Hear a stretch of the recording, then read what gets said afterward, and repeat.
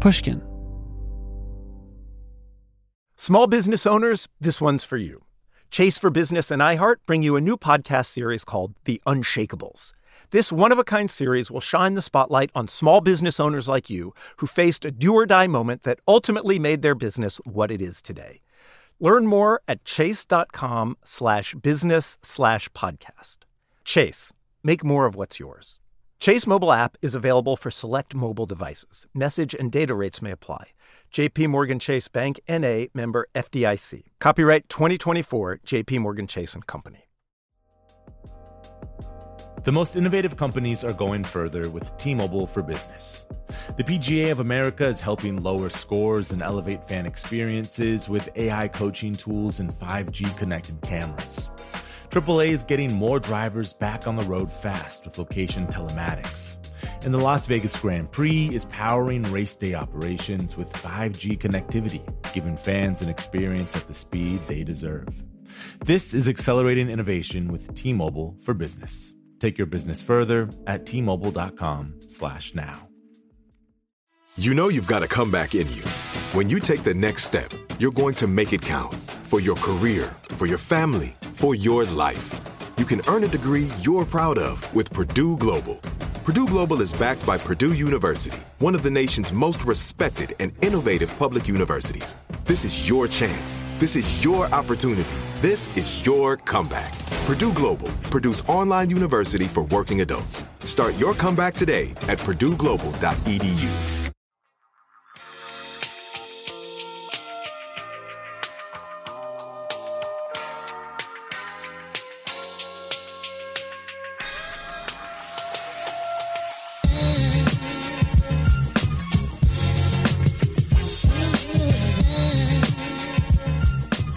Hey everyone, welcome to Talk Easy, a weekly podcast of long-form interviews with fascinating people from all walks of life. I'm your host, Sam Fragoso. Just a reminder off the top, you can subscribe to the show on iTunes and SoundCloud or your favorite podcasting app. You can also email the show at talkeasypod@gmail.com. And please feel free to review our show on iTunes as well. Every review helps us reach new listeners. This week on the program, we have comedian, socio-political commentator W. Kamau Bell. Born in Palo Alto but raised in Chicago, Bell came to prominence in 2012 with Totally Biased, an FX show produced with the help of Chris Rock that served as a springboard for Bell's biting, observational humor on race in America. Although the show was short-lived, the program catapulted Bell into the spotlight. He didn't waste time after Totally Biased's cancellation, instead hosting Kamau Right Now, a unique radio show in collaboration with KALW, and creating the Denzel Washington is the greatest actor of all time, period podcast, which, yes, is a real, very amazing thing that exists in the world. Over the next 3 weeks, Bell will be making his big return to television in 2 different formats. On April 24th, United Shades of America will premiere on CNN as the network's first comedy series. The wide-ranging show sees Bell traveling across America, interacting and sometimes infiltrating unseemly subcultures like the new KKK or the type of hipsterism mocked in Portlandia.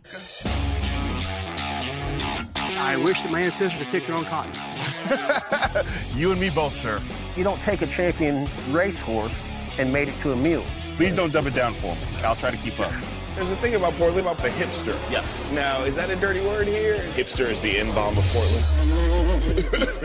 5 days after that premiere, Bell's first stand-up special, titled Semi-Prominent Negro, will debut on Showtime. Like all of his work, the special, directed by Morgan Spurlock, simultaneously tackles and pokes fun at issues of race, gentrification, and just being a dad in the 21st century. Last week, I sat down with Kamau to talk about all these projects and more, but first we started on a rather unexpected note, with Paul Thomas Anderson's 1998 film, Magnolia. I mean, I like Magnolia. I forgot how much I like it. Sort of, to me, I think it's even better. I liked it more yesterday than I did originally. Originally, I think I was a little bit like, you're just trying to be weird movie. And now I'm like, oh no, you're an artist. Okay. But what do you think about the frogs? I think the frogs to me are, I like the frogs. I mean, I can't come from a film, like I can't, I feel like the movie's about random things that you think are that you try to make meaning out of. Like that's the theme. That's the theme that I get from the movie. That we try to take these random events and put them in a sense of order or the universe is telling us something. And I feel like what the movie eventually says, sometimes it just rains frogs. Like it doesn't, there's not like you're doing all this work in your head to try to connect the dots and go, oh, that's why. But no, sometimes it just rains frogs. And I feel like that is the thing I remember from the movie, because I feel like in my life sometimes it just rains frogs. When has that happened for you? For me, just when things happen where you're like if you get caught up in the why is this? Why would this be happening? You just have to go, sometimes it just rains frogs. So like any career frustration or like with kids, like why would this be the thing? Why would you fall off the thing now and hit your head when we have to go? Like, like why would the thing that somebody promised me I was going to do and they double checked 8 times it would fall out the hour? You know what I mean? Like stuff where you're like, sometimes it rains frogs. So it just, for me, between a very sort of tertiary belief in God and that's my life philosophy. Are you going to tell your kids that? Like when they need advice, are you going to say, sometimes? I absolutely will. Me and my oldest daughter, she's 5, and we have a really good. I feel like we have a really good she'll be 5 in May, but we have a really good sort of I feel like just it's like a really direct relationship that way, which I'm really happy about. I don't feel like I'm lying to her about anything. You mentioned your kid who was 5, and I was watching the first episode this morning, and I thought. It reminded me, in a way, of. Did you read? Oh yes, Between the World and Me. Yes. Yeah, I listened to it. Ta-Nehisi Coates read it to me. Did he do the audiobook? No, he just read it to me. Oh, he just read it to you. Oh, that's good. Yeah, he did the audiobook. Good. I didn't know you guys were that close. I just call him and say, chapter 12. Yeah. I'm writing an article right now. No, it's fine. You got to do it. Yeah, okay. Okay. I'm ready for bedtime. You said you'd read it to me. No, yeah, he did the audiobook. Yeah, of course he should do it. I think it's weird when people don't do the audiobook. Well, a lot of people don't. I think it's stupid. I mean, I think it's an old school model. Now, because of podcasting, you expect everybody to do the audiobook. Like, this is totally unrelated, but I'm a big Chicago Bulls Phil Jackson fan from back in the day. So Phil Jackson has a book, and he doesn't do the audiobook. Yeah, what is it called again? He's got several books. He's got I thought one was The Game or some shit, or he has a bunch. The one I think this was the one about him and Kobe and the Lakers, the last one he did. But it was just it was some guy going, and then I talked to Kobe. And I'm like, you didn't talk to Kobe. Phil Jackson talked to Kobe. You're just and Phil Jackson's a personality, so it's not like I don't know what his voice sounds. You may have talked to Phil Jackson, but you did not talk to Kobe. I doubt he talked to Phil Jackson. Yeah. But I'm working. I actually just this hasn't been announced yet, but it will be. But I just I sold a book. I'm writing a book, and they asked me if I wanted to do the audio rights, and I was like, yeah, I want to do the audio. That would be weird. You get Wyatt Cenac to do it. Well, congrats on the book. Thanks, man. That sounds good. Sometimes it rains frogs. Yeah. That book is a letter to his son. Yes. And the reason I brought it up is because in any way, is this show going to be a way of communicating to your kids about what it is or what's happening right now? I think that since I've had children, I have 2 now.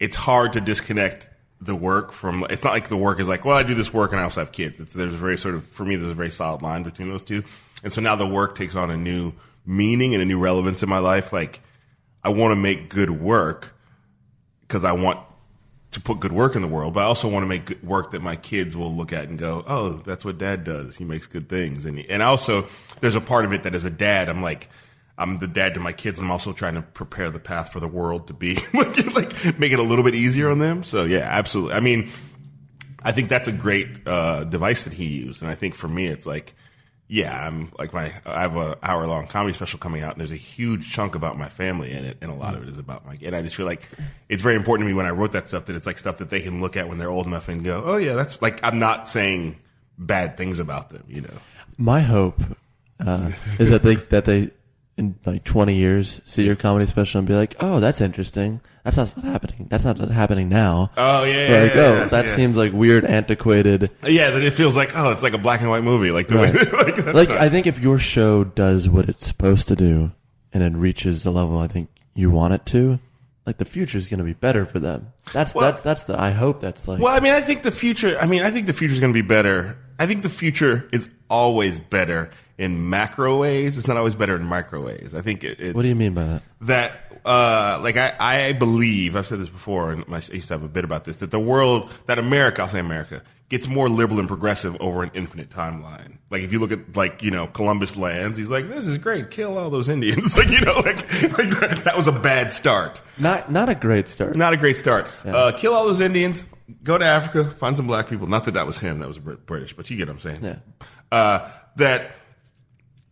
You know, what is it? When was the suffragette movement? It was in the early 20th century. Mm-hmm. Like, they were like, should women vote? I don't know. Like, you know, like that. Like it sounds crazy to think that there were people on both sides of an argument. There were people really contemplating. I don't know if they should. Let's debate this. Let's have a conversation about it. In the same way that you see it on cable news and people are debating things that I'm like, are you really debating? I don't know. Should we put all Muslims and ban them from coming to the country? I don't know. Let's talk this out, you know. So for me, knowing that that's where we came from and here we are now, it's just the thing that I think that we can't do, and me and Hari Kondabolu, a friend of mine, comedian, talk about it, we can't sort of accept, things are so much better than they were. You have to go, okay, what else do we need to do? It's like with marriage equality. That was a huge victory. Right. But you can't, but then meanwhile, trans people are like, excuse us, we would like to talk to everybody. You know, like this whole bathroom thing, you know, so I think that we have to keep sort of being aware. So I think there will always be more battles to fight. There's also communities we're excluding that we're not even aware that we're excluding because those people haven't really made it clear to us that we're excluding. You know what I mean? In the way that, like, when I was 10 years ago, nobody could have told you that we're excluding transgender people. You know, you'd be like, well, that's not a thing. Or, you know, well, that's one guy that lives in, you know. You didn't think of it as a whole community of people. So there's communities now that we're excluding that we're not even aware of, you know, because they're sort of like haven't gotten their message together or biding their time, you know. So acceptance of things will just lead to stagnation, I think. Acceptance of like, whoo, in the same way that like when we made it. Yeah, in the same way that when Obama won, there was the whole narrative of post-racial America. Like people were like, whoo, and then little did we know. Who made that term up? That was the media. That was like, I feel like that was totally a media creation because it was a way to sort of like put the cherry on the sundae of a black president. Like, we got a black president. You know who may have made that term up? Who? CNN. That's probably true. I'm certainly they were in the room when it was made up. If all the cable news networks voted on it, I'm sure they were probably a part of that decision process. Your program is radically different from the things going on at CNN. Here's the thing: you have to give them credit for that because I certainly can't force them to put it on the. You know what I mean? Like, so I think it is. I'm not saying you held them up at gunpoint. I'm just saying, did you hold them up at gunpoint? Yeah, it was a little bit. But I think the feedback I've gotten from a lot of people is like, I guess I'll have to start watching CNN. Like, I think CNN, there's a reputation. I'm aware of that reputation. And certainly, I don't get most of my news from cable news anyway. So, but I do every now and again on TV, turn it on, you just go, what's happening? You watch the 15 minutes to figure out, okay, I got it. Airports, I'm in airports a lot. So, but people are like, there's a narrative of CNN as being sort of moderate. I would say moderate right leaning. But when I say that to people at CNN, they get offended. So just because I feel like out here on the West Coast, this doesn't feel like it's in the middle to me, CNN. Why do they get offended? Because I think they're trying to carve out that middle position that journalism used to always want to carve out. That sort of like, you know, like have the argument of like this person thinks Muslims, we should ban Muslims from entering the country, and this person thinks we shouldn't. Let's let them talk it out. You see the TV show The Newsroom?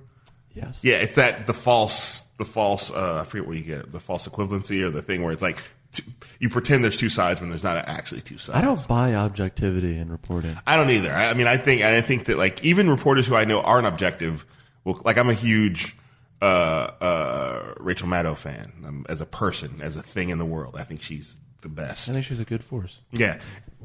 I think she would say she's being objective when from my side of things, I'm like, I think you've got to, I think it's clear you have skin in the game, but I think in her mind, she's being objective, you know? So, I think there's a part of the history of journalism is about like, here are the facts, I'm laying them out for you. But the minute you start laying out the facts, there's facts you're not picking, there's facts you are picking.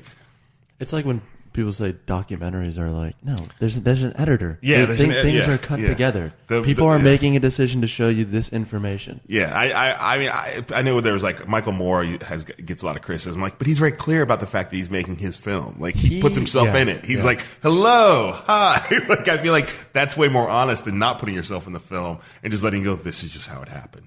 You know, this just is what happened. And I mean, that's why I'm a fan of like him and Morgan Spurlock and like all. Anthony Bourdain. So when CNN came to me and said we had this idea for this show that we were pitched, and I'd already liked Bourdain from back in the day and Spurlock forever and Mike Rowe even from Dirty Jobs. Like it's just fun TV to watch.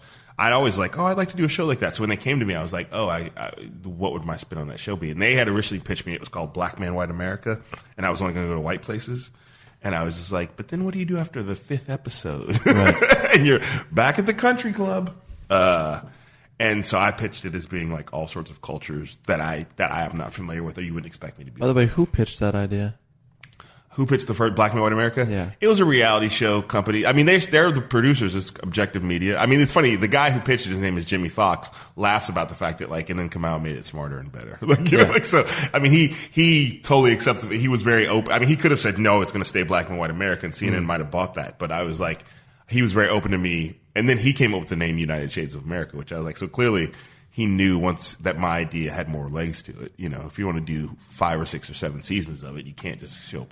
Black Man, White America is one show, is one season of a show. You know, what was the hardest part about making the show? And this is as your first foray into, second now. Yes, it's a funny thing is that but I mean the cable. I mean, as FX is not a cable. I mean, but basically it's the same because we weren't I don't understand networks anymore. It's all content providers. That's a terrible thing. It's all. I mean, you know, everybody's trying to provide content, and everybody's sort of following the trends in content. Or CNN, I think, is very aware that like they're a news network, so things they put on, if it's not strictly the news, they at least want it to be relevant or topical, or they want it to be smart. You know, they want it to be something that they can't just put on. They can't just go get like a Kardashian cousin and go, it's keeping up with this Kardashian. They have to sort of do something that sort of that extends the brand.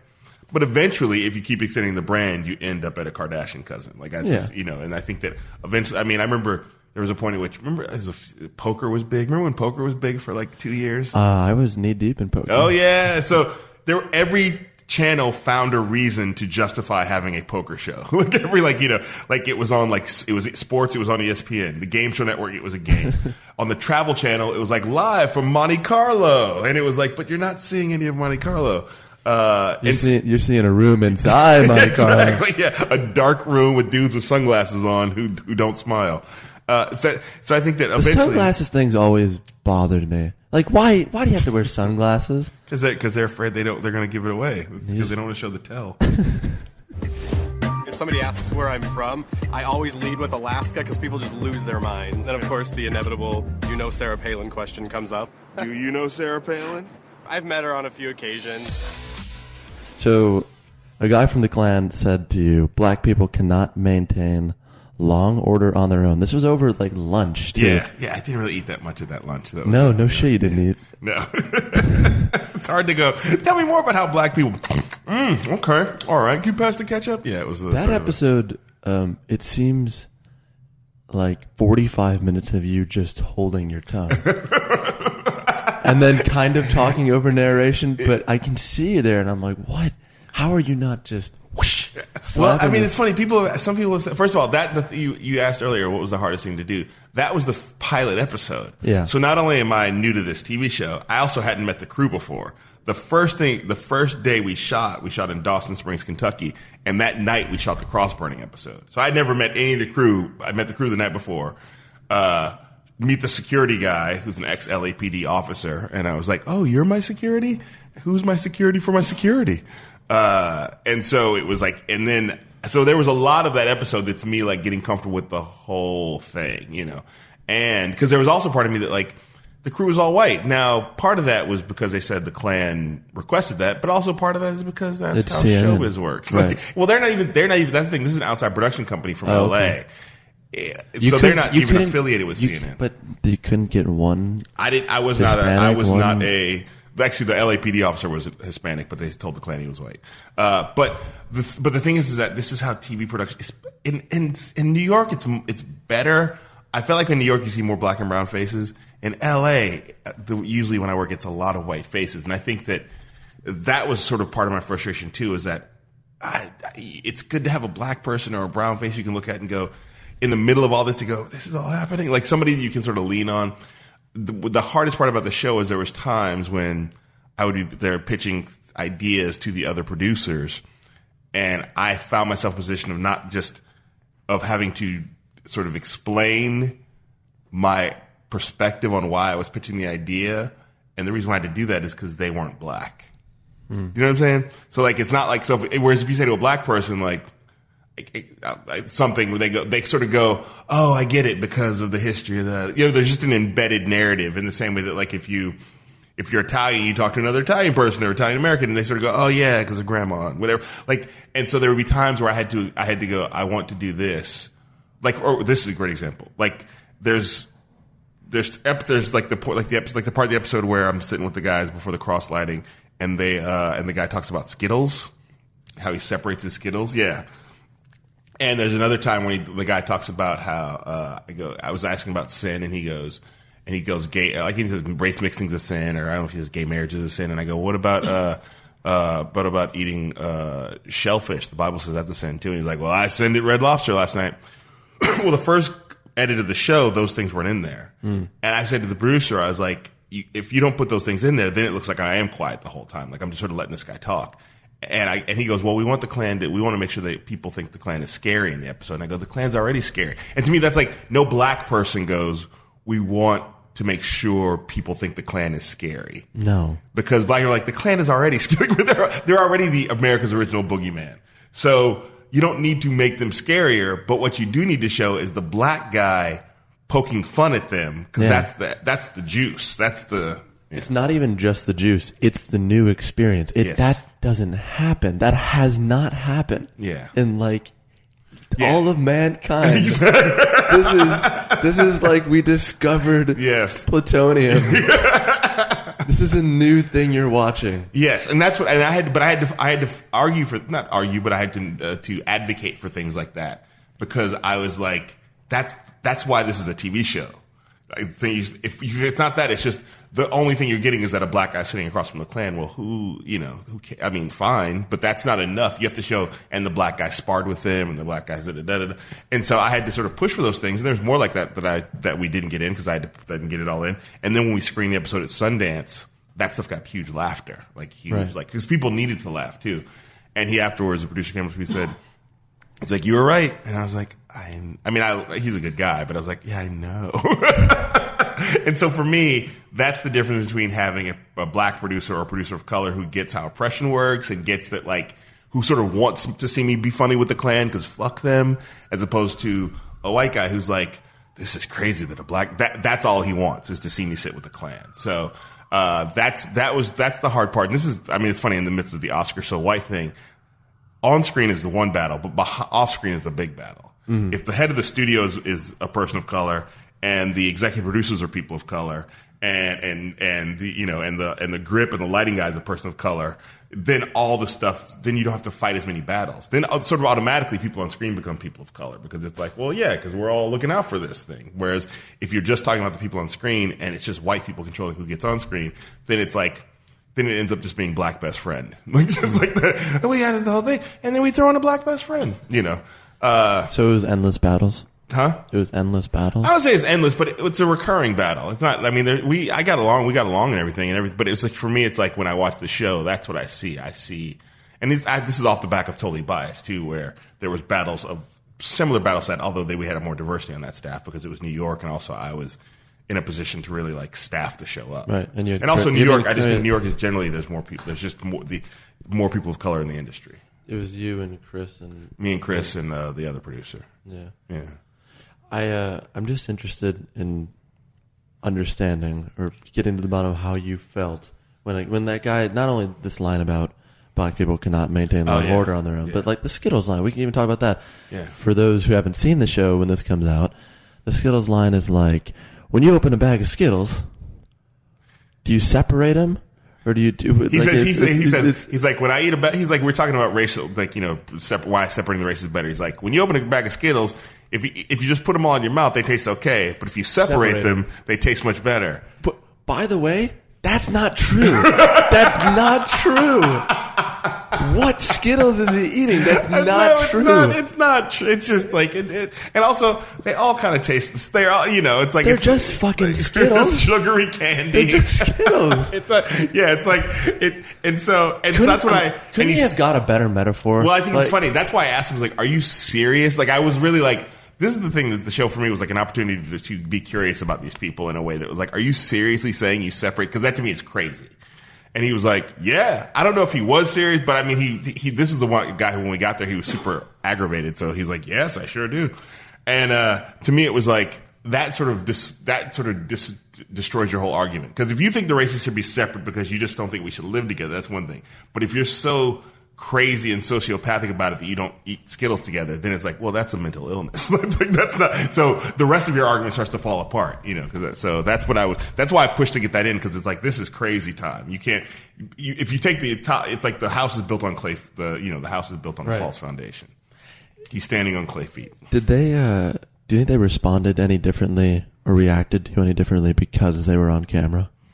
Well, the funny thing is that we weren't shooting the whole time. They would take off the hoods. The ones who were hooded, they would take their off, and they let their guards down a lot when we weren't shooting. And specifically the one guy, the guy who I talked to a lot, where he was showing me how to he showed me how to put a cross together for the cross lighting, and he was like, we actually were having a good back and forth. And he's the guy that when I left, I was like, that guy likes me. Like, I think that may bother him. Yeah, that guy's gonna go to bed tonight and be like, I think I like a black guy.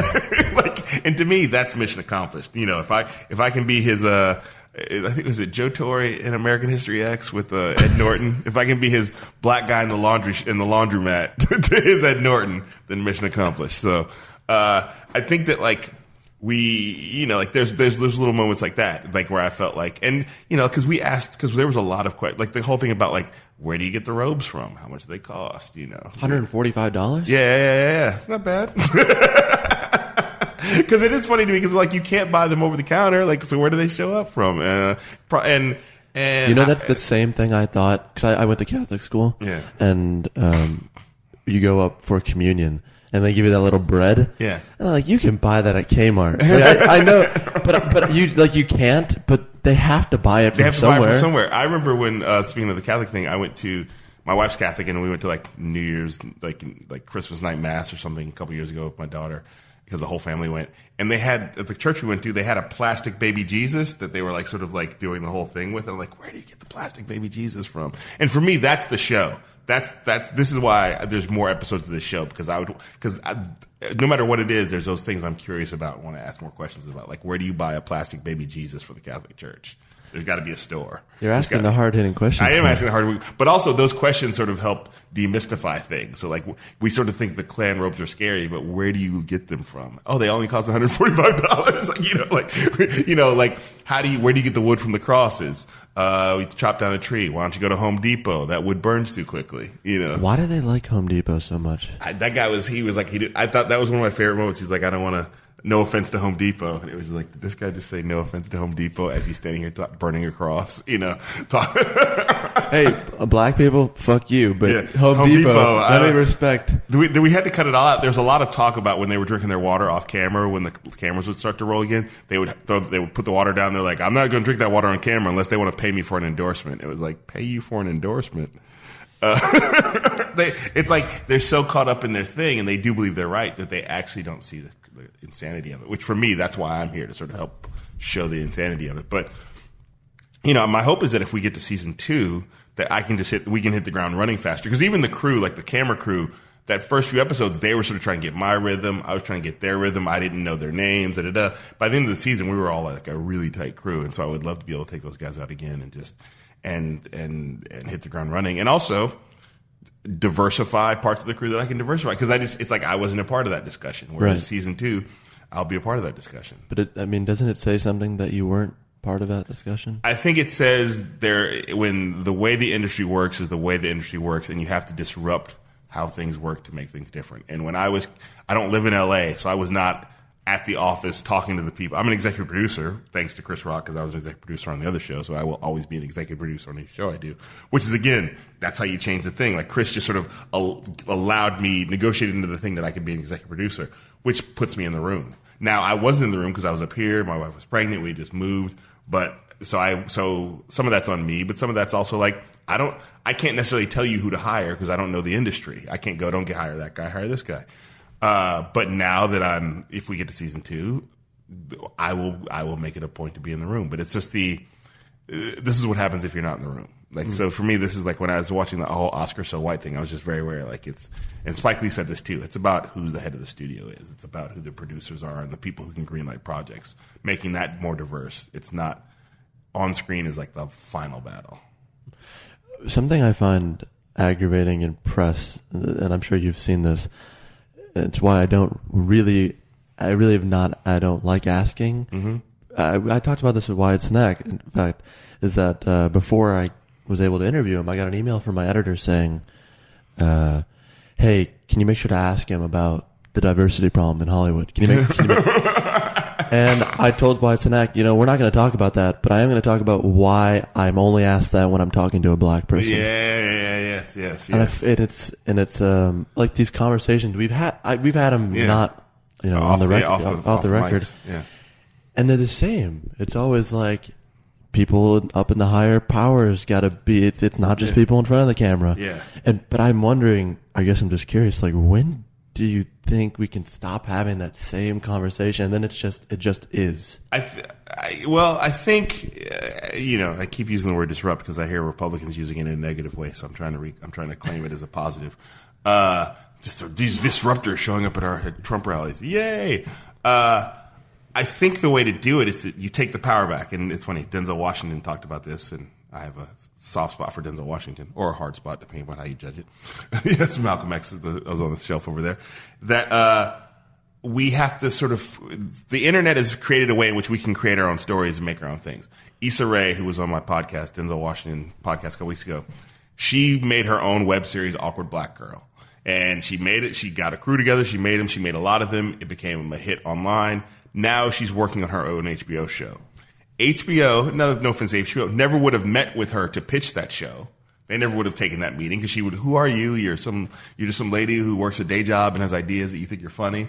So she went out and made the thing, and now she gets to sit at the HBO table and have control over it, more control than she ever would have had if she had just been a writer who pitched them an idea, And she did that without having to spend years in Hollywood taking the best black friend roles, So I think we have to, and this is, despite I'm at CNN doing this thing, but also most of the work I'm doing is independent. It's just like things where I get to control my own destiny and get to make my own decisions. So I think that we have to sort of like ignore the student. On some level, there's people who want to go out and do those auditions and da-da-da. And Shonda Rhimes is a great example of somebody who worked within the industry and is now like probably will one day be the president of ABC if she wants the job. If she doesn't want the job, she may turn that down. Yeah, she actually may turn. Yeah, because I saw somebody. One of the new head of programming at ABC is somebody who came up under her, and I was like, oh, I bet she turned it down. But she's the person who. That's how you get the job is because she has. By hook or by crook, she owns Thursday Night, and now she's going to start, acquiring other nights of television on ABC. Ava DuVernay, Selma didn't win any awards. Well, she started her own production company, and she's making, as they say, making her own gravy. Ryan Coogler, Fruitvale Station, pitches Creed. People are like, why would you make a sequel to Rocky? Now he's directing a Marvel movie. Now is that the best thing ever? No, but what it does say is that the industry trusts you with goo gobs of money and an important brand, which means you've acquired power. Side note, that movie's going to be great. The fact that it's based on Coates' writing. Yeah. No, I think it's going to be. I just think, but it's funny to think of a Marvel movie as being the highest level of achievement in Hollywood. But it is right now. It is. It is because it means we trust you with hundreds of millions of dollars, and and this movie has to fit into a whole spectrum of movies. So we trust you with not screwing up the brand. And so for me, but that came out of him making Fruitvale Station, an independent movie. So we as black people and people of color and underserved communities have to do. We have to make our own gravy. We have to do our own things. And eventually, if you are good at it and you work hard enough at it, they will come. They want to come sit at your table. It's the thing where they want to go, oh, right, okay, yeah, why don't you do this thing? And so I think on some level, you can avoid, or and I mean Tyler Perry. I mean, whatever you think about his movies, by the way, that's the most exasperated I've seen you. I'm not. I just think I used to have a lot of heat around Tyler Perry. I don't have that heat anymore. I do feel like it doesn't even matter if you like his movies because the example he's setting is going to be an example that other people can play and can use. So the fact that he lives in Atlanta, I mean, hell, there's probably him living in Atlanta and doing his own thing. Probably in some weird way in the back of my head gave me the ability to go, I'm going to move back to Berkeley. Like in some weird back of my brain way, like if he's in Atlanta, I can go to move back home to Berkeley or the Bay Area. So I think that, but it's not going to change. The industry's not going to change until they sort of until they get over the fear that people of color can't make them money worldwide. Like, that's the whole thing. Like, Transformers is a big movie internationally because it doesn't matter if you understand the words. Like, it does. So that's the last. Like, is that even something we want to aspire to? Is the other question. I don't know. Yeah, I mean, I think Creed is a way more interesting movie to me than any of the Transformers movie, and it's also a way more interesting movie to me personally than any of the movies nominated for Best Picture. Because it tells a story that I relate to personally. You wrote a lot about it. I wrote a lot about it, and I've talked a lot about it. I think I like that movie more than Ryan Coogler likes that movie. That may be true. That's how it works. That's how fandom works. Just because to me, and I've talked about this before, the degree of difficulty of making a sequel to the Rocky movies that is critically acclaimed and a commercial hit, that's a way higher degree of difficulty than making any of, like, in no offense to these movies, like, than making Big Short, which I love. I watched it on a plane. I've seen it like 3 times. But a movie about white guys destroying the economy is like, you're not breaking a lot of new ground there. I think the new ground is that's how Adam McKay made it. I think he's funny, and I think it was funnier than it could have been, and da-da-da. But that story is sitting there. There's nothing, the only thing Adam McKay had to do is go, I'm going to make it. Well, that's different, but he's made a lot of money for Hollywood. So is that how you feel about your show? That you're breaking new ground? No, I think I can't get caught up. It's funny. Only now people keep telling me how Totally Biased was like groundbreaking, and at the time it was just a job I was doing. I was doing my best to keep it on the air, and it fell off the air, and I sort of felt gutted by it. But I think for me, the only thing I focus on, I want to make things that I don't think I see in the world. You know what I mean? So that's the thing I'm trying to do, and if in some sense, so that does automatically break news ground. But if it's not any good, who cares? So for me, trying to raise the quality level of the things I see on TV, and also do things that I haven't seen before. So me sitting to the Klan was, I've never seen that before. The blind black white supremacist was as close as we got for Chappelle, that's in the Hall of Fame of greatness. But I don't think this is that. But I do think that it's my version of trying to extend the conversation. So I'm not. I'm just trying to make. That's when I generally do anything. I'm trying to make something I feel like I haven't seen any before. But sometimes it's something as simple as a podcast about how Denzel Washington is the greatest actor of all time. Period. Because I knew we weren't competing with anybody. Which Denzel Washington is the greatest actor podcast do you want to listen to? Yeah, you had a niche market right there. I could have very easily done one about the NBA because I'm a big NBA fan. But there's a ton of NBA podcasts you can listen to. And so for me, the thing that's come out right now, which is this live talk show that I'm doing on KLW, it's like I'm doing it the way that I don't see NPR talk shows being done. Right. And down to my comedy, I'm always trying to write things I feel like about writing comedy about mixed race families and interracial relationships is usually pretty negative and shitty, and usually sort of making that the target. And so I'm trying to write something about my family from my experience that is funny, but isn't putting them down or making me look like I'm ashamed of them. So, if you're not doing that, what's the point? You gotta be trying to create something new. You gotta be. I think everybody. I don't know. The pressure is to fit in, though. That's true. Even if you're, you feel that pressure? Yeah. For example, what's the pressure that you're trying to fit into something? Showbiz pressures you to be in showbiz. And being in showbiz means making decisions based on, that's showbiz, I should do that. For example, and I don't know if this is going to happen, but I'm doing press for the CNN show, United Shades of America, April 24th, 10 p.m. And just in case you forget to say it. 10 p.m. Pacific time? And Eastern time. Yeah. And actually, it was 7 p.m. Pacific time because that's how they do it. But so I was talking to the press person from CNN who's great. She's great, and we have a lot of fun together. She's a black woman, so I can talk. That's the other thing. She's black, so I feel like I can talk to her, and she talks to me. It's just such a big difference about so if she says this thing, somebody wants you to do this thing, I can be like, Heather, I don't want to do that because those people talk about. We can have a nuanced conversation about why I don't want to go into that space, right? As opposed to having to explain to a white press person that makes me uncomfortable. Why does it make you uncomfortable? And you have to manufacture. Yeah. You have to sort of or sort of do that. The way I started talking about, you have to go. So 400 years ago, a slave ship landed. But you have to really go all the way back to the beginning of the narrative, and so I feel like that has to work every time. It stops the conversation. So yes. So with Heather, I can be like we can talk about something I'm not black like those people, and she goes, I know, and so we can have a back and forth about that. So she goes, we were doing press, and we see Wendy Williams is on TV, and I was like, I don't know if I ever want to do the Wendy Williams show. I didn't say that. Let me be honest. I was like, I don't ever want to do the Wendy Williams show. I'm glad you're being honest. Yeah, I just was like, why am I equivocating? Because what if Wendy Williams hears this?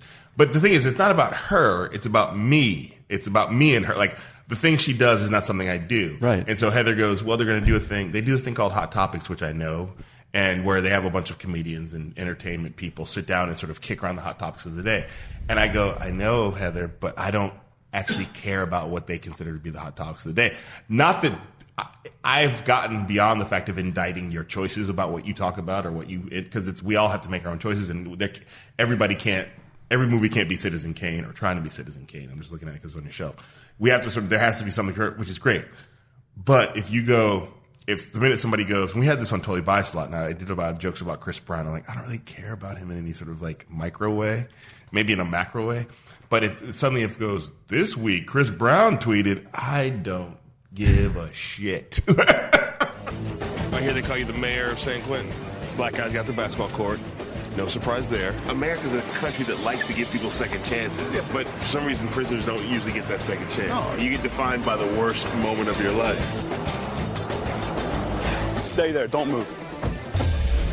The thing about showbiz is that they assume that if you're in showbiz that you want to be in all of showbiz. People will often go, this, not a lot, but sometimes when they're talking about who the next host of the Oscars is, some of my fans and supporters be like, I hope Kamau hosts the Oscars. I don't ever want to host the Oscars. But people assume if you're in showbiz, you want to be in all of showbiz. So there's pressure to be in all of showbiz. For me, there's very specific aspects of showbiz I enjoy being in and feel like I can do well in. And the other ones, I feel like I should be able to opt out of. And you're not always able to opt out of them until you get the power to opt out of them. Right. Until you're Chris Rock. But see, the funny thing about Chris is he does want to be in all of showbiz. So that was one thing we sort of went back and forth about. He wants to host the Oscars. He would host them next year if they offered him to him. Whereas he likes being square, and he's in some sense he's really like an old school classic Rat Pack showbiz guy. He likes. I think you've talked about that before. He is, right? Yeah, he's a very what likes to be in the epicenter of the thing. And for me, it's at the very most, I want to be on the outside edge of the epicenter. I don't. But you're coming from. He's how much older than you? It's funny. He's not that much older than me, but he's old. Generationally, we're very different. It feels different. It's very different. Your humor versus his humor. I mean, when he was in Beverly Hills Cop 2, it was 1984 or 5 or something, and I was 12. So he was a very young guy to be in that. He was in his early 20s, right. But I was I wasn't. There was no aspect of me I was not going to be in Beverly Hills Cop 3. So right. Yeah, but he also. That means he came up in the comedy boom of the 80s when I was in high school. So he remembers when he was around for comedy to get huge and then dip down and then get big again. By the time it dipped down, he was already on the other side of it. He was bring the pain. So yeah, so in that sense we're light years apart. But but he, and I don't think this is not a judgment at all. I have friends who like that part of show business. I have other comics who are like the whole thing, and I'm just at some point I thought I would but then I thought you thought you'd grow into liking it? I thought everybody likes to be popular and liked, and so then it becomes about how are you trying to become popular and liked? And at some point it very occurred to me I don't have to like the whole thing. I just have to be better about drawing the line of where I don't want to be. And on top of that, I was like, oh yeah, in high school I didn't like that either. I didn't like the popular part of high school either, the quarterback, popular kids table. I sat at my own table, and so I sort of had to remind myself, I'm still sitting at my own table. Right. Were you popular in high school? What was what was going on in high school? Look how you say what was going on. What was going on? I went to, the high school I graduated from was actually a small high school in Chicago called the University of Chicago Laboratory High School, which is where the Obama girls, it's a whole K through 12 school. The Obama girls went there when they were in elementary school before they decided to move to D.C. So it's the girls decided. Yeah. They just, for some reason, Dad, they decided to move. Dad, can we move to D.C.? Okay, let me see if I can get a job there. Let me try that out. I'm going to apply for a job in D.C. because you really want to go to that school. He's writing his cover letter. Yeah. So I just say that they went there. It's a very small private school that I got into, and my mom, broke her butt to make sure I could go there because she wanted me to have a good education. But it's a school where kids have gone there their whole lives. So when I got there sophomore year of high school, there was just like, I could feel like that table's known each other for their whole lives. That table's known each other their whole lives. I need to find the table of people. I need to find the misfits table. And at that point in high school, the misfits were the smart kids. So I would sit at the smart kid table. But I wasn't necessarily, I was a fine student, but I wasn't one of them. And then at some point. Did you have glasses then? No, I didn't have glasses. I was in my 20s. So I couldn't even fake it. Damn. But at some point, I became friends with a guy named Jason Smith and a guy named Rob Nassiter, and we, probably junior year, just sat at our own table. And Jason was like a deadhead, long-haired, wake and bake pot smoker, hyper intellectual. Rob was a teetotaler, musician, was like the school's music guy. Played guitar, sang, had a band, recorded demos in his home. And you were? I was the guy who liked Bruce Lee a lot. It was pretty funny. But that was, that was my, and I took martial arts classes every day after school. Maybe not every day, but 4 days a week. I would go to take martial arts classes. So yeah, that was my identity. They thought, Kamau, he's the guy who likes Bruce Lee. That's how I would have decided. I don't know what they would have said. They would have been like, that guy who's not that other tall black guy who goes here. Yeah, he's not Jason Burrell. But yeah, I just was really quiet. I was funny with my friends, but I had no identity. I don't think I had any identity amongst the people at school. I was really shy. I went on one date in high school, and I was so nervous the next day I didn't talk to the girl I saw in the halls. I just couldn't talk to her. How did the date go? It was fine, but nothing happened. No, I know. But we went to the equivalent of the Showtime at the Apollo of Chicago, this theater where they had a talent contest, and we watched. But I didn't have a driver's license. I was 15, so we got picked up and dropped off. It was very chaste and probably pretty boring. And then the next day, I just was so nervous I couldn't talk to her. What was her name? The funny thing is that she lives in the Bay Area, and there's a chance. We know we both live out here now, so we've corresponded. And we've talked about it. She's married with kids. I don't think I should say her name because she's married with kids. It's okay. Yeah, but we are Facebook friends. Oh, okay, good. Yeah, and we talked about it at one point, about how she saw me back then, and she was like, "You were so mean," and I was like, "What?"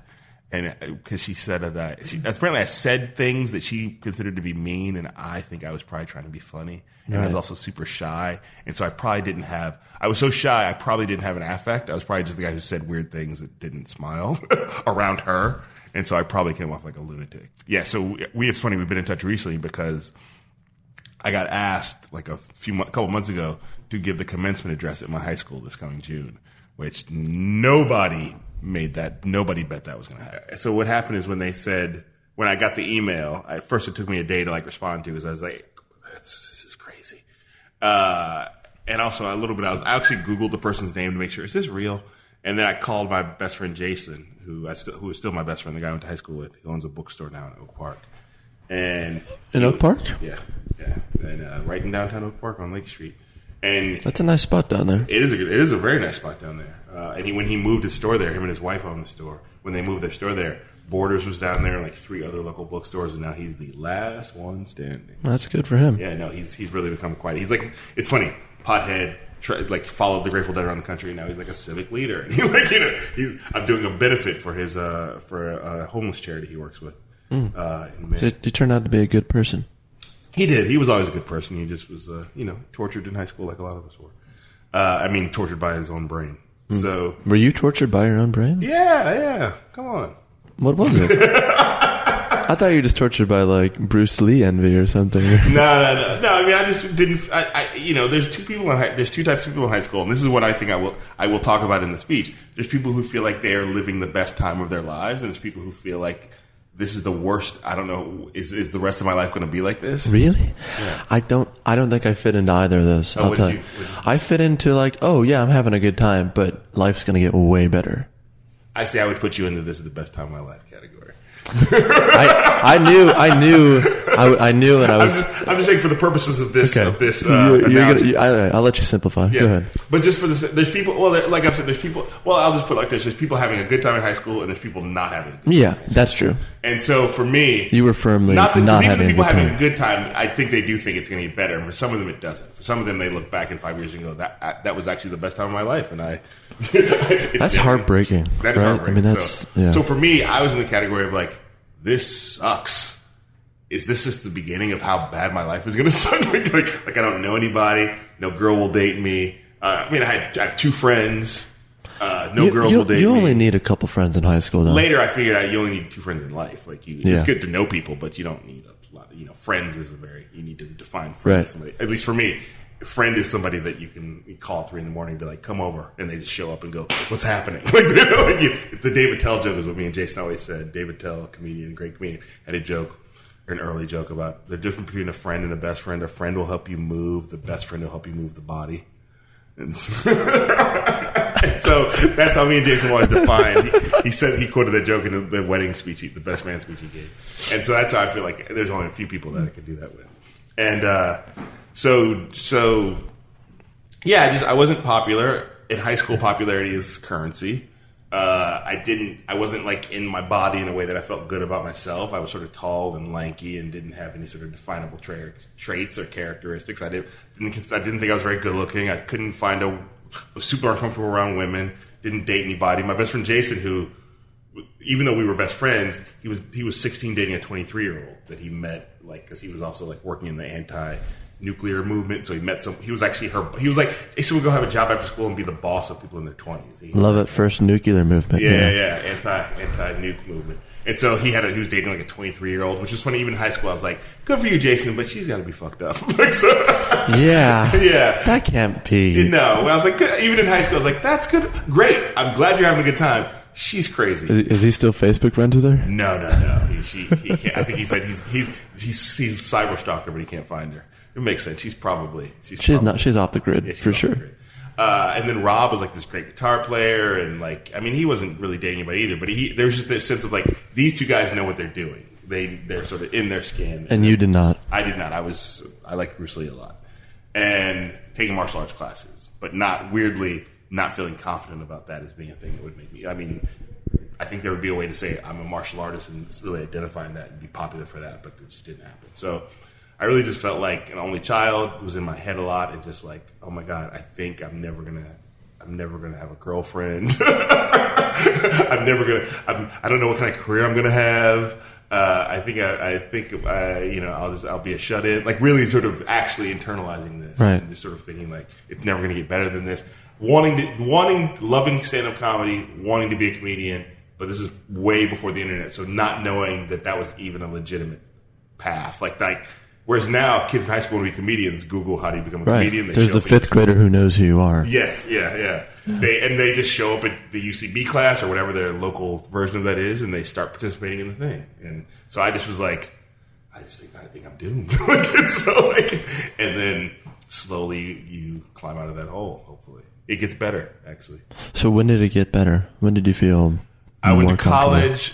When I went to college, I said this was my goal. I have to have friends who are women, because if I'm ever going to date a woman, I should be friends with women.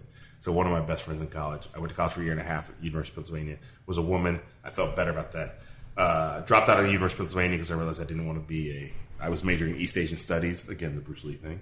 Realized I did not want a degree in that. Moved to Chicago. I mean, it took a while.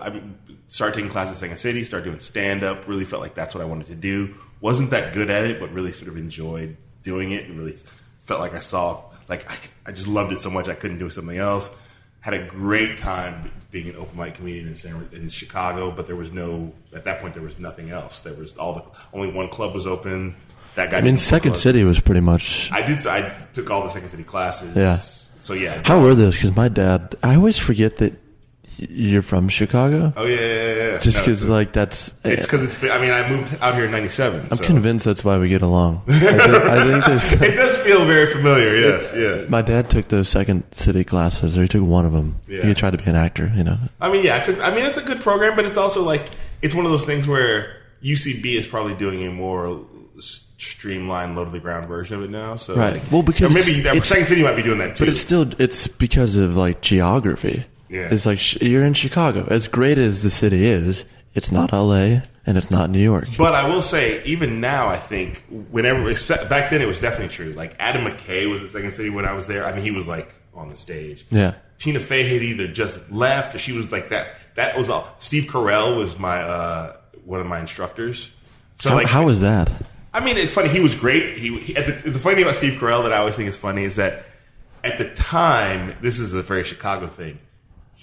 People thought of him as like a good-looking leading man guy because it's not New York or L.A. Mm-hmm. Like once he moves to New York or L.A. Are you trying to say the standards are lower there? I'm saying that once he moves to L.A. in New York, he's a quirky guy. He's He's not. I mean, he's a pleasant-looking guy, but he makes way more sense in The Big Short as the guy who's like Rah! Than as like Ryan Gosling in that movie playing like the stud. So I'm just a quirky guy now. Well, you're in San Francisco, so quirk goes far here. All right. But yeah, I think so. At the time, I remember he is really good looking in that Midwestern way, you know.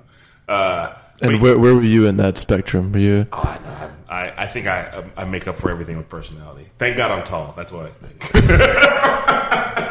height adds points to good looking, I think. Definitely. As you know. So that sounded like an insult, as you know. As you know. But so I think I took the Second City classes, realized I was not going to be an improviser and a sketch guy. I wanted to do stand-up. Did stand-up, had a great time doing stand-up, but didn't find any advancement there. Did it for 3 years, moved to the Bay Area in 97, and had a great time here, but slowly. 2007 is when I was like, okay, I got to really figure out how this works and how to do what my version of this is, and that sort of thing. And at that point, started dating a woman in Chicago. We moved out here together. We broke up. Started dating another woman. Then the woman I dated after I dated my first girlfriend, I dated. No offense to her. Literally was just a sense of like, this is the only person who likes me. So there was not really a sense. The second woman I dated who became my girlfriend, I was like, it was that thing where you go, I want that person. Right. And so it really did a lot, even though we ended up having a crazy relationship. What does that mean? Everybody.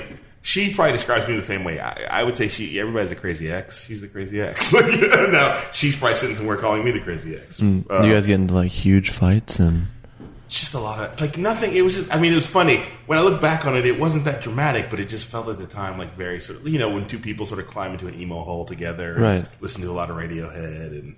Is that what you did? Yeah, Radiohead was her favorite band. I had a lot of sex to Radiohead, which is a weird band to have sex to. That's weird. So you generally want Karma Police. Had a lot of sex to Karma Police, which is not a Swerve getting song. No D'Angelo? No. No, it was Cake and Radiohead. And who's that? There's a woman singer who's not Beth Orton. I mean, you should be proud of yourself for being able to have sex with Thank Radiohead. to those bands. To Radiohead. Yeah. So we, but it became a thing where I suddenly had more confidence, and then, like Melissa was a popular kid in high school. So was Melissa, who's your wife? Yeah. She was the third. Yeah, I mean, there was I dated on Craigslist like we all did in the early aughts. Craigslist. Yeah. Was that a thing? Yeah, Craigslist. I'm showing my age. I don't know about that. Oh, that's funny. Wait, no, tell me about that. The funny thing about it was I felt like it was like the equivalent of like if you weren't finding anybody to date, there was it was free. It was before you could put pictures on Craigslist, so it was really like using your words right there. It was a crapshoot. So was it like it was OK Cupid before? It was like before Tinder. It was because it wasn't really you weren't setting up a profile. It was just people going, I'm a 23-year-old executive assistant who likes the Beatles and the Bee Gees and long walks on beaches, and I have brown hair and I have blue eyes and I love to cook Chinese food. Like it's just text. Right. And you just had to go, that sounds attractive, and I have a slim to medium athletic build. Like, just sort of these words where you're sort of like trying to, because you couldn't put a picture on the internet back then, or it was a big deal. Yeah. And also people didn't have. They had to scan a real picture into the internet. There wasn't like a digital, and they had to cut their uncle out of it. Like, it was a disaster. So there's a lot of like middle of the night you find a profile, you email that person, they email you back, you get on instant messenger, like AIM, and you're like... Okay, that I had. Okay. Except you were in high school and I was 28. Yeah. Or 30. I was 28. And, and you're like... And then you sort of go... And then it's all that weird, like, sexting, like, oh, yeah. They send you the picture of their hat, the picture where their uncle's cut out and they're turned to the left, and you can only see half their face. You're like, ooh, you look hot. And then you go meet. And the thing I would always say with the Craigslist date is it's inevitable that when you show up to meet that person, again, this is before pictures, one person feels like they won the lottery and the other person feels like they lost the lottery. And it's just about which person are you. So if you showed up at a Craigslist date like, yay! Then the other person was like, oh, God damn it. It never worked out that both people felt like they both hit the lottery. So. That's a good bit. Yeah, thanks. I don't think I've ever done that. Really? No, it's just because it was just the reality of the situation. That's a good one, though. So when did you move on from winning or not winning the lottery in Craigslist? So then, funny, I want to say the day before, but maybe it was the week before, but it might have been the day. But the day before I met Melissa, I had a Craigslist date where I think we both felt like that was the one where we both felt like we lost the lottery. That was like, it was just because it got sad after a while. Because sometimes you'd end up, because there was no picture, you'd end up emailing with somebody and you realize, I've already talked to this person. Because it's sort of a limited community of people, right? And everybody's putting up different profiles, like different versions of Wednesday, because the other one was up for a week and it gets buried, so you put up another one. You know what I mean? So it was really like you were just sort of putting up classified ads. So they would go away, and then you put up a new one. You go, oh wait, that's this person before, and it was also back when you didn't tell somebody your name right away because you were like, what? Whereas now we're all on Facebook, but back then you're like, you might give a fake name or you might all sorts of nonsense. And so, what was your fake name? I don't even remember. I think Al. It's like the same name I use at Starbucks. That's sometimes. definitely what it was. Yeah. You don't remember? That's what it was. Al. It was Al. So I went on this. I remember I was on this date with this woman. It was like sort of an afternoon. Like, let's go get coffee and go for a walk and something. And it was just sort of like lifeless and nothing. And I remember we were sitting at a coffee shop. She saw a friend of hers. And she clearly was like, oh my God, hey, like, thank God it's a friend, somebody I like in the world. And I'm like, good, who's your friend? And her friend is like, she goes, oh, good to see you, I'll talk to you later. And then her friend goes to get on the bus. And the woman I was with goes, oh, my friend's getting on the bus. You know what, we live near each other, I could give her a ride home. And I was like, you could? And I jumped and ran on the bus and said, she wants to give you a ride home. And I got her off the bus and she took that lady home, and I was like, I'm done. I'm not doing that. I'm done with Craigslist dating. And then I feel like it was actually the next day I met Melissa at a theater in San Francisco, like the Shelton Theater, like a little independent black box theater. I was directing her friend's one-person show, and her friend hired Melissa to do lights and sound. And her friend set us up, even though she didn't tell us. So those are the best kind of setups. It is. It was absolutely the best kind. And Melissa was like 23, and I was 30, so it was very like. She thought I was going to be, her friend was in her 40s, so Melissa thought I was going to be way older, and her friend had described Melissa to me as a college student, so I just sort of pictured like an 18-year-old. Right. But Melissa was in grad school, and Melissa also was I thought she was older, but she was 23, and so that turns out that's a good age difference. A 30-year-old man and a 23-year-old woman is about where it should be. It's not bad. It's not like Woody Allen. It's not. No. It's not gross, but it's also like I was still wanting to have fun. She was young enough to have fun, but by the time she turned 30, she was like, it's time to get married and have some kids. And I was like, all right. You've made a good point. You've really, yeah. So who won the lottery in this one? I think we both won the lottery. No, I mean, Melissa was the popular kid. I just was a grown up. I was an adult. So I think that the thing that Melissa always said about me was that she's a dancer. She, at that point, had sort of given up her dreams of sort of doing anything professionally. But because of my example of being like a comedian and sort of putting it together, that it gave her the example of like, she went back to grad school to get her MFA in dance and then her PhD in dance. And right now she's teaching in Santa Clara for this. So she saw, oh, this artist life could work out. So, which her family had told her it couldn't work out. And so I became the example of how the artist life could work out. And then she really hit the lottery because I got a TV show. That's not true. We were married by that point. We both hit the lottery. Yeah. But yeah. I mean, I do think on some level, like, thank God, that sort of proved to her family that I was actually, they were like, what are you, you're a comedian, but you're never on TV, and we've seen your act, and it's not that funny. And you're a semi-prominent Negro. Semi-prominent Negro, yeah. So thanks to FX, I became semi-prominent. So, but once I got the TV show, they came out and saw the tape. It just sort of made everything feel like, yeah. When does the special come out? April 29th, Friday, 5 days after the CNN show. Hey, that's a two. I know it's as I've said, showbiz is having a By the way, referendum. that's the title of the special. It wasn't just me saying that. Just so Why would you say that, Sam? That is not appropriate. Yes, semi-prominent Negro, based on a joke in the special where I refer to myself as a semi-prominent Negro. Before we leave, I just want to. I've been thinking about this since I watched it this morning, and I knew this was part of it because I saw the advertisement, but. You know, not to spoil anything, but by the time people have listened, it's not a film. Yeah, you know, it's a TV show. The end of that episode finds you standing at a cross, burning, and the show is consistently funny. Even now, we talk and it's funny, and when we joke about it, it's always been funny for the last few months we've been talking. But it's not funny. No, I know. You know? This is the benefit of working at CNN versus working at like a comedy network, I'll say, because I was allowed to, I don't have to feel like I have to be funny all the time. Yeah. I can actually just be real or be how I feel. And so I think the shows are consistently funny, but some are funnier than others, and some are fun when they're not supposed to be funny, they're not funny. When I don't feel funny, they're not funny.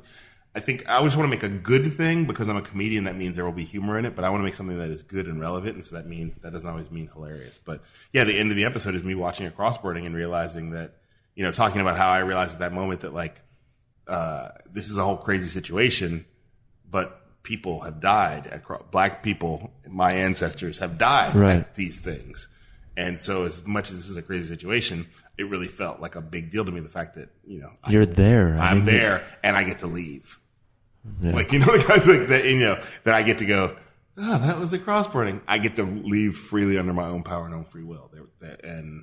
And also with a little bit of the fact, what if they hadn't let me leave? You know, what if there was 100 guys in the forest who came out and ran out at that point? And you know, if I had died going to a cross burning, nobody would have been like, what? Right. No. It would be like, why did he go to a cross burning? You know, but the show would have been such a hit. Good ratings, man. Yeah, good ratings. All right. Thanks for coming on. Thanks for having me. Thanks again to Kamau for coming on the show. And be sure to check out United Shades of America on CNN when it premieres April 24th. You can also catch Semi-Prominent Negro, his first solo stand-up special, on Showtime, April 29th.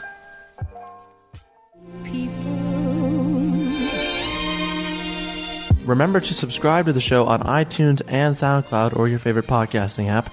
And if you want to send mail of any kind, hate mail, love letters, just miscellaneous thoughts on Trump, please email the show at talkeasypod@gmail.com. I promise I will read every one. You can also follow the show on Twitter and Facebook at talkeasypod. And lastly, if you have a spare moment in your busy day, please give us a review on iTunes. It helps out quite a bit. Our theme music is provided by Vanilla. Our executive producer is David Chen, graphics by Ian Jones, technical assistance provided by Joe Stillwater, and the show is produced and edited by Corey Attad. I'm your host, Sam Fregoso. Thank you for listening. I'll see you next week.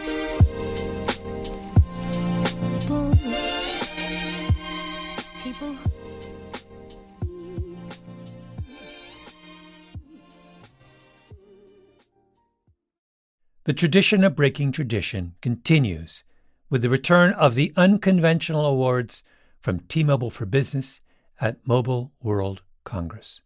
This is an event that celebrates innovators whose bold actions took their industries to new places. If that sounds like you and you're a T-Mobile for Business customer, enter today. If you win, you'll be publicly honored amongst some of the most influential leaders in industry, and me, I'll be there too. Enter now at tmobile.com/unconventional awards. See you there.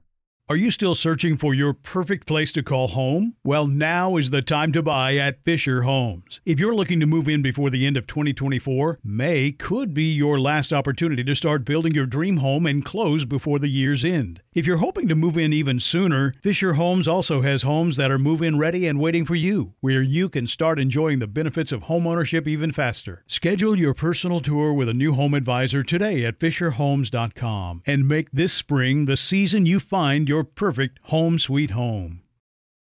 Musora is your access to online music lessons for guitar, piano, drums, and singing. You know, I love music, but I haven't picked up an instrument in years. You know why? I tell myself, I don't have time. Where am I going to find a teacher? Well, there's an answer. Musora. Musora is the place where you can learn essential skills and techniques with more than 100 of the world's best teachers and musicians and thousands of famous songs. You get 7 days totally free to try it out, and then it's just $30 per month, less than a single private lesson. Just go to Musora.com, Musora.com, to start a new musical journey today.